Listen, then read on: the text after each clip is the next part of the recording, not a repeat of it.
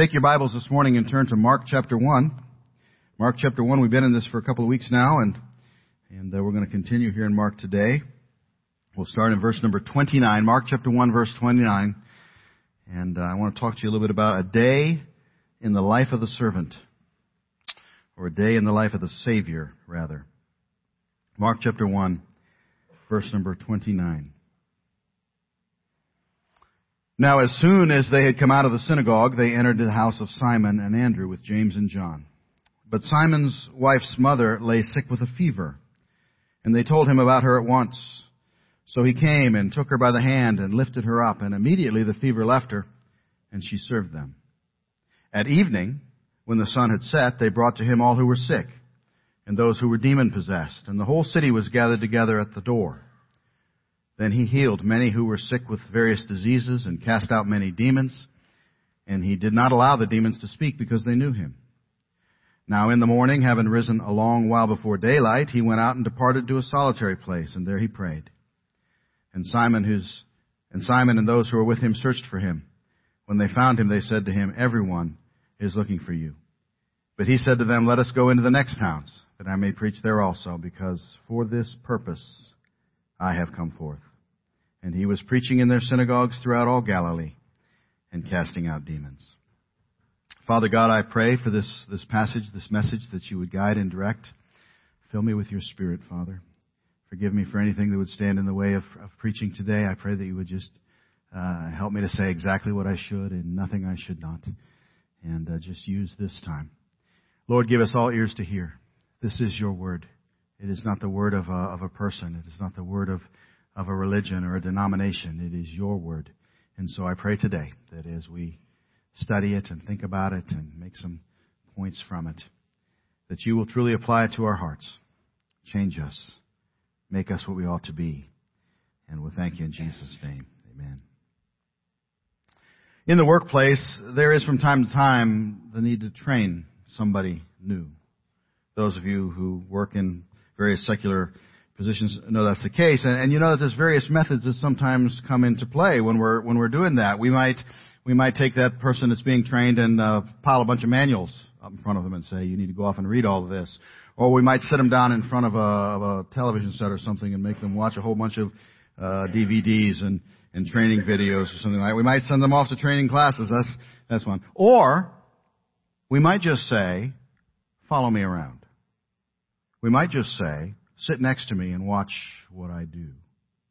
Oftentimes that's referred to as shadowing another person to learn their job. Wouldn't it be something to shadow Jesus for a day? I think that would be fascinating. And I think we get a little of that in this particular passage here today, because we glimpse segments here of an entire 24-hour period in the life of the Savior. A day in the life of the Savior. And I think as we shadow him on that day, we're going to see some things. We're going to see, for example, some things about how we do spend our days. We're going to see some things that are the same as the way we spend our days. I think we're also going to see some things about how we ought to be spending our days. But above all that, I hope that one thing that we'll see as we kind of follow him around is a sense of purpose like no other. Because as we go through this, I think what we're going to see is that Jesus, every part of his day, was guided and infused and filled and directed by his purpose. And he tells us what that is. Our text is verse number 38. He said unto them, "Let us go into the next towns, that I may preach there also, for therefore came I forth." That's his purpose. That's his purpose. His purpose was to proclaim his message, and everything else he did was to advance that. So let's follow Jesus around a little bit for a day. Let's start where our text started, which is in the afternoon. In the afternoon. Verse number 29, as soon as they had come out of the synagogue, they entered the house of Simon and Andrew with James and John. But Simon's wife's mother lay sick with a fever, and they told him about her at once. So he came and took her by the hand and lifted her up, and immediately the fever left her, and she served them. Now, those of you who have gone to Israel with us have seen this house. You remember this house? Judy, you remember this house? It's very plain, and it's one of those places in Israel where they are absolutely as positive as it is possible to be when you're looking at an archaeological find, absolutely certain that that is indeed the house of Peter. And so we stood in the synagogue. The synagogue has been torn down and rebuilt, so we're on the spot, not necessarily standing on the exact stones, but we stood there. We walked out of that synagogue just as Jesus did in this passage and walked over to that house, which is maybe, 50 yards away, and looked in there at exactly where this took place.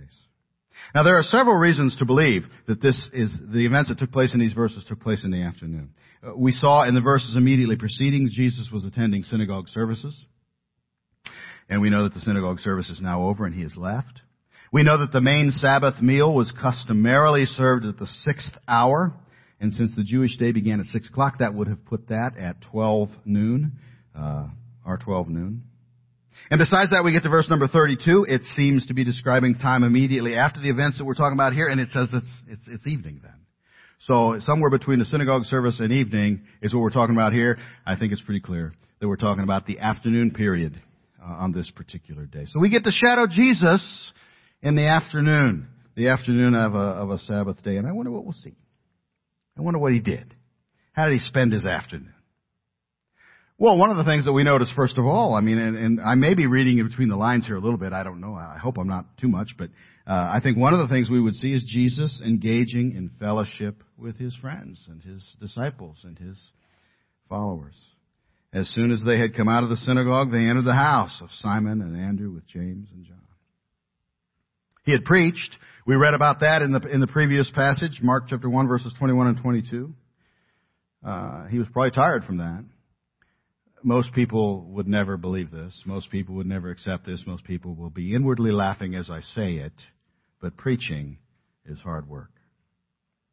Matter of fact, I have read, and I think this is probably true, that preaching one sermon, just the act of preaching the sermon, is equivalent in effort to an 8-hour workday.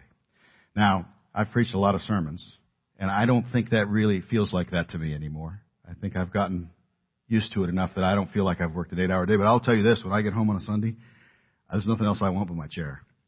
There's nothing else I want but to sit down and rest. It is work to preach. And Jesus has just done that. He has labored in preaching, and he's returning from the services in the synagogue. And what do we see him doing? He's entering into a time, I think, of just fellowship.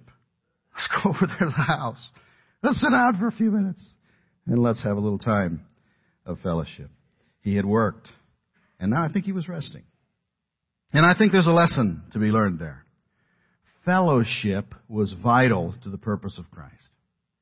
And I think it's vital to you and I. I think a lot of Christians think that's an optional component. But I don't believe it is. I don't think that the Bible teaches us that Christians should think of spending time with other Christians. Not in church, not in worship, not in prayer, just in fellowship, just being together with our brothers and our sisters in Christ. Fun stuff. The Bible doesn't say that's optional. The Bible teaches that is a necessary component of our Christian experience. Acts chapter 2 and verse number 42, they continued steadfastly in 4 things: the apostles' doctrine, fellowship, breaking of bread, and prayers. Look where it's slotted in there. It's not an optional thing. It's something that we should be involved in. And I don't know if you're aware of this or not. Maybe you are unaware of this. If so, let me help you. Friendship Bible Church has a few opportunities for fellowship. We actually like getting together, and we like doing things. We have these things called campfire fellowships. We had one with Matt and Laura the other day that was just absolutely wonderful. And we have a couple more of those coming up. Opportunities for the whole church to just get together. And there's no preaching. There's no singing. There's none of that stuff. There's a lot of food. There's a lot of eating. There might be fishing. There might be horseback riding. There might be all kinds of things that we just do together. Sometimes we pitch horseshoes. It doesn't matter. It's just fellowship. It's a chance for us to get together. This is a good thing. And I think this is part of the Christian experience. We ought to be spending time with one another. And there's other examples as well. And we have men's ministries here, golf, motorcycle rides. We have ladies. The ladies are masters of this. They have so many opportunities for fellowship that it makes us guys jealous. But we have all kinds of opportunities. The teens have opportunities for that. And it's important. So I think Jesus' afternoon included, at least a component of it, included fellowship. I believe his time, and maybe I'm reading between the lines, I don't know, but I think it's there. I think his time with Simon and Andrew and James and John there in 29 included some of that. I think it also went beyond that, though. I think it would also be described not just as fellowship, but also as discipleship. And by that, I mean it went beyond just spending time in fun and relaxation. as with everything that Jesus did. And we're seeing here that everything about his day was steeped in his purpose. As with everything that he did, there was an instructional component to it. So I can imagine Jesus sitting down in the easy chair and looking across the room. And it wasn't just talking, about football games and things like that. He was also discipling and instructing and teaching and encouraging those who were there. Discipleship. You see, Jesus preached publicly. That was part of his ministry, and we've already seen that started. We saw that last time in his time in the synagogue. And preaching publicly is certainly a part of Christian ministry. It always has been. It always will be until Jesus comes. His disciples would do it. Peter preached publicly. Stephen in Acts chapter 7 preached a large message publicly. Paul preached publicly on many occasions. The early church preached publicly. There are reams and reams and reams of books that are filled with the preaching of the early church fathers. And we do it today. And we'll continue to do it until Jesus comes. It's important. The Bible says, till I come, give attention to reading and to exhortation. That's preaching. And to doctrine. Let the elders who rule well be counted worthy of double honor, especially those who labor in the word and in doctrine. Preach the word. Be ready in season and out of season. Convince, rebuke, exhort with all long suffering and teaching. And so it's vital. But Jesus didn't stop there. When he left the synagogue, he didn't stop. He continued.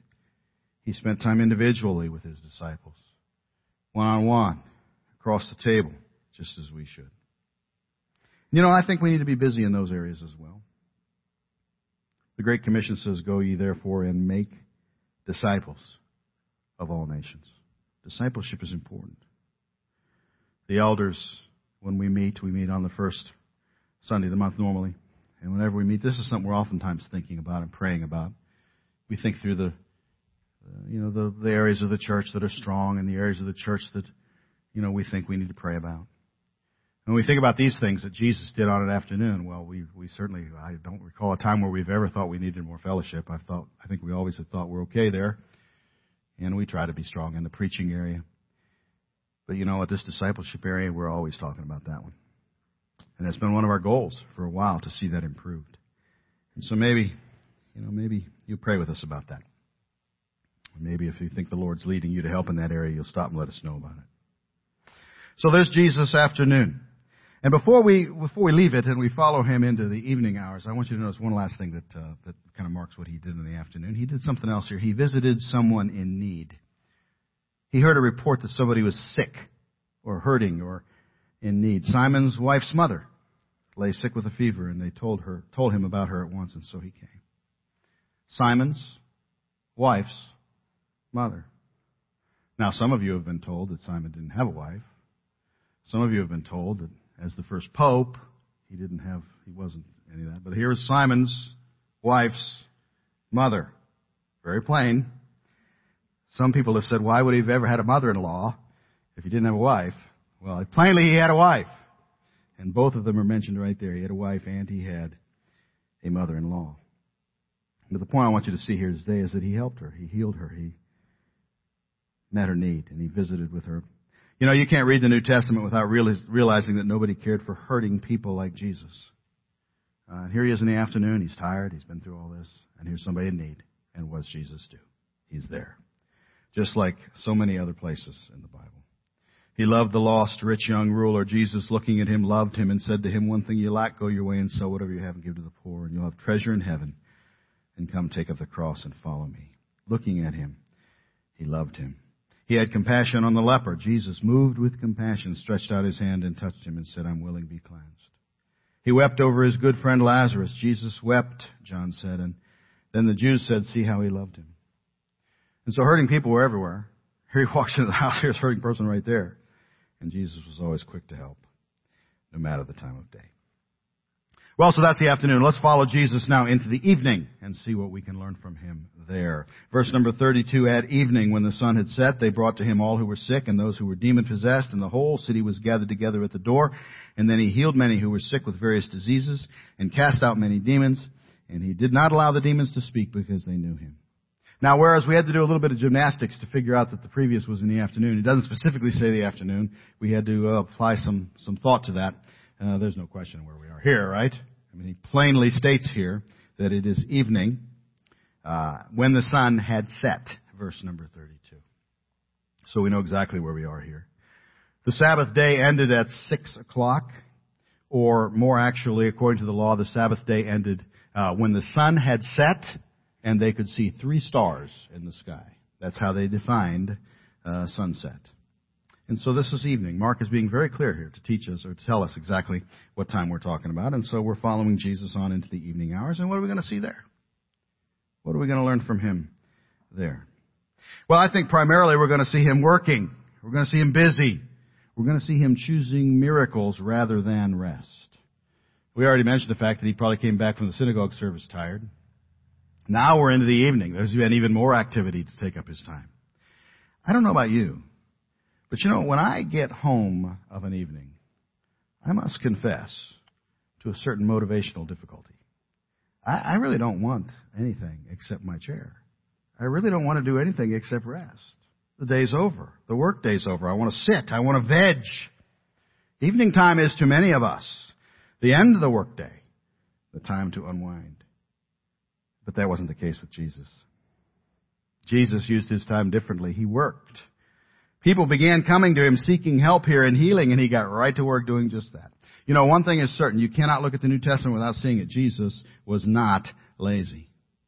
And here he started healing people, and that time of healing went right on into the night. Verse 32, at evening when the sun had set, they brought to him all who were sick and those who were demon-possessed. That word brought there literally means they kept bringing. It indicates a steady stream of people coming to that house. And I think about that house in my mind as I picture it, having seen the ruins of it. And I can just imagine all around that area, people just kept bringing a steady stream of people. And that phrase, the whole city was gathered together at the door in verse number 33, that paints a picture of a tremendous crowd. It must have seemed like everybody in town was there. And how many of them did Jesus heal? Did he pick and choose from the crowd? Just the ones who maybe he thought he could get to stagger up out of their wheelchairs and totter across the platform and pretend like they were healed? Is that the ones he picked? No. Notice what it says here. He healed many who were sick of various diseases and cast out many demons and did not allow the demons to speak because they knew him. That phrase, healed many, actually is an idiom that means every single one that came. We don't necessarily see that in our English, but it is there in the original language. And so he healed every single one that came. So get the picture in your mind. Here's this steady stream of people, seemingly everyone who is in town coming to the house. Those who were sick or injured or unwhole in some way are brought to Jesus, and he healed them. All of them. Every single one of them. That's what that phrase, he healed many, means. So the first thing we see as we shadow Jesus into the evening hours is his busyness, his choosing work over rest, miracles rather than rest. We see something else. We see also that he chose silence rather than testimony. Verse 34, this sounds like maybe deja vu if we think back to the previous message, but he did not allow the demons to speak because they knew him. We've seen that before. I'm sure there was a lot of testimony filling the air that night, don't you think? I imagine Simon's wife's mother was running around as she was serving everybody saying, feel my forehead, feel my forehead. I had a fever and it's gone. I can imagine there was others who were running around saying, you know what, I had to be carried into this place and look at me. I'm walking out. I had a snotty nose when I came in here and look at me. My sinuses are clear. I don't know what it would have been, but I'm sure there was testimony filling the air that night. But there was one particular testimony that Jesus did not want. He commanded this one group to be silent. We saw it before in the synagogue in verse 25. The demons tried to speak up and tell everybody who he was. And he said, be quiet. Silence. Don't want that. He didn't need the testimony of demons. And his work would not be advanced by evil as we saw before. Well, Mark doesn't tell us how late into the evening this occurred, but wouldn't you think that based on that number, the size and the scope that seems to be described there, that this would have gone on for a while? It must have extended well into the late evening, maybe even the night. But then came the morning. The morning. Now in the morning, having risen a long while before daylight, he went out and departed to a solitary place, and there he prayed. And Simon and those who were with him searched for him. When they found him, they said to him, everyone is looking for you. But he said to them, let us go into the next towns that I may preach there also, because for this purpose I have come forth. Morning. It came early. Having risen a long while before daylight, that's early. If we were shadowing the Savior, we would no doubt feel we had barely gotten to sleep before we were wiping the sleep from our eyes and listening to Him get up and head out down the hall to start His day. See, Jesus, like so many successful and accomplished people, was an early riser. Jacob was an early riser. I read in the Old Testament that Jacob rose early in the morning. Hannah and Elkanah, the parents of Samuel, were early risers. They rose early in the morning and worshipped before the Lord. King Hezekiah was an early riser. He rose early and gathered the rulers of the city. Job was an early riser. So it was when the days of feasting had run their course that Job would send and sanctify them, and he would rise early in the morning and offer burnt offerings. King David the psalmist was an early riser. Awake, my glory, awake, lute and harp, I will awaken the dawn. And Jesus was an early riser. In the morning, having risen a long while before daylight. But he didn't just get up early because he liked coffee. You know, I like mornings. Morning's one of my favorite times. I like to get up, and I oftentimes do get up early, and make myself a cup of coffee and sit there and read. The house is quiet. I like that. I like that time. It's just a good time for me. That's not why Jesus got up early. Jesus didn't rise early just because he liked Folgers. He got up early because prayer was more important than sleep. The psalmist believed similarly. He said, my voice you shall hear in the morning, O Lord. In the morning I will direct it to you, and I will look up. Evening and morning and at noon I will pray and cry aloud, and he shall hear my voice. Jesus was the same way. For him, prayer was a reason to rise early, and prayer was more important than sleep. Jesus always prayed when important decisions needed to be made. Before choosing the 12, he prayed all night. Of course, we know that at the Garden of Gethsemane, when facing the cross, he prayed a tremendous prayer. And here early in the days of his early ministry, we find that habit being demonstrated. Early in the morning, he's starting the day with prayer. Where there's a lesson we could learn, isn't it? Prayer is worth getting out of bed for. Many of us need to learn that. Call to me and I will answer you and show you great and mighty things which you do not know. Ask and it will be given you. Seek and you will find. Knock and it will be open to you. If you ask anything in my name, I will do it. So many promises about prayer. And Jesus shows us that it's worth getting out of bed for. In this particular case, prayer brought decision. We see that in verse number 38. It was his decision to move on now and to continue on in other places and preach the gospel and share the good news there. And we'll see that in coming days. So we've been privileged to shadow Jesus. We've seen a day in the life of the Savior. We've seen him in the synagogue service. We've followed him across the street a ways to Simon's home, where we spent the afternoon and the evening with him there. And then we're awakened the next morning to the sound of him getting up and going out before the sun is even up to spend the pre-dawn hours in prayer.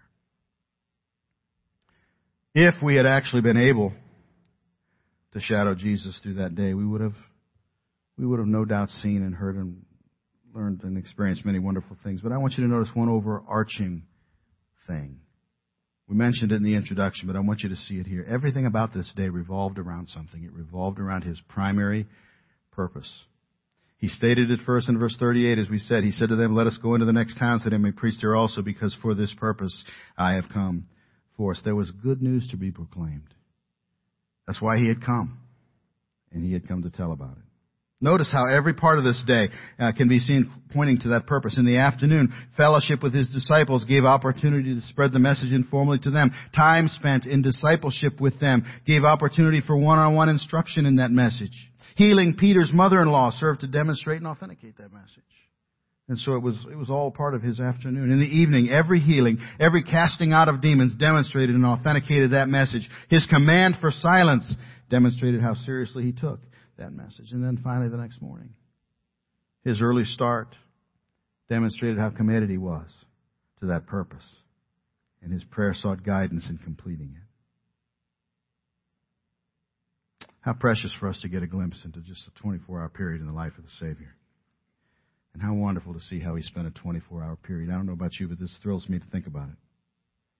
But that one great truth leaps out at us after we study that day. Jesus' life was guided day and night by his mission, by his purpose, by his cause, which was to preach the gospel, the good news of the kingdom.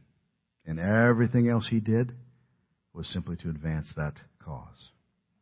So I wonder this morning, perhaps you're here this morning and you're an unbeliever, you've never trusted Christ as your Savior. I wonder today if you've heard that message that was the driving force between us Everything he did on this day and every day. Priscilla Owens wrote about that way back in 1882 when she said, we have heard the joyful sound. Jesus saves. Jesus saves. Spread the tidings all around. Jesus saves. Jesus saves. Have you heard those tidings? Have you heard that news? Everything about this day, every other day in the life of the Savior also revolved around that purpose. We saw it first back in verses 14 and 15 a couple weeks ago when Jesus came preaching the gospel of the kingdom of God and saying the time is fulfilled and the kingdom of God is at hand. Repent and believe in the gospel. That was the message. That was the purpose. And so have you heard that? Good news, unbeliever? Are you one who has never yet repented and believed that gospel? You can do that today. You can do it right where you sit. We're going to stand in just a moment. We're going to sing. You can do it right there standing. You can step out and come and let everybody know that you want to tell the world that you're a Christian, that you believe. But you need to do it. And then also I have to ask about the believers here, whether or not you've heard and been reminded of just how single-minded the Savior's focus was on that day, and whether that speaks to your heart as it does to mine about how single-minded our focus ought to be. So many things fill my time. So many things take up my day. 99% of them are junk. And probably you're just the same way. Here we see a glimpse into the day in the life of the Savior.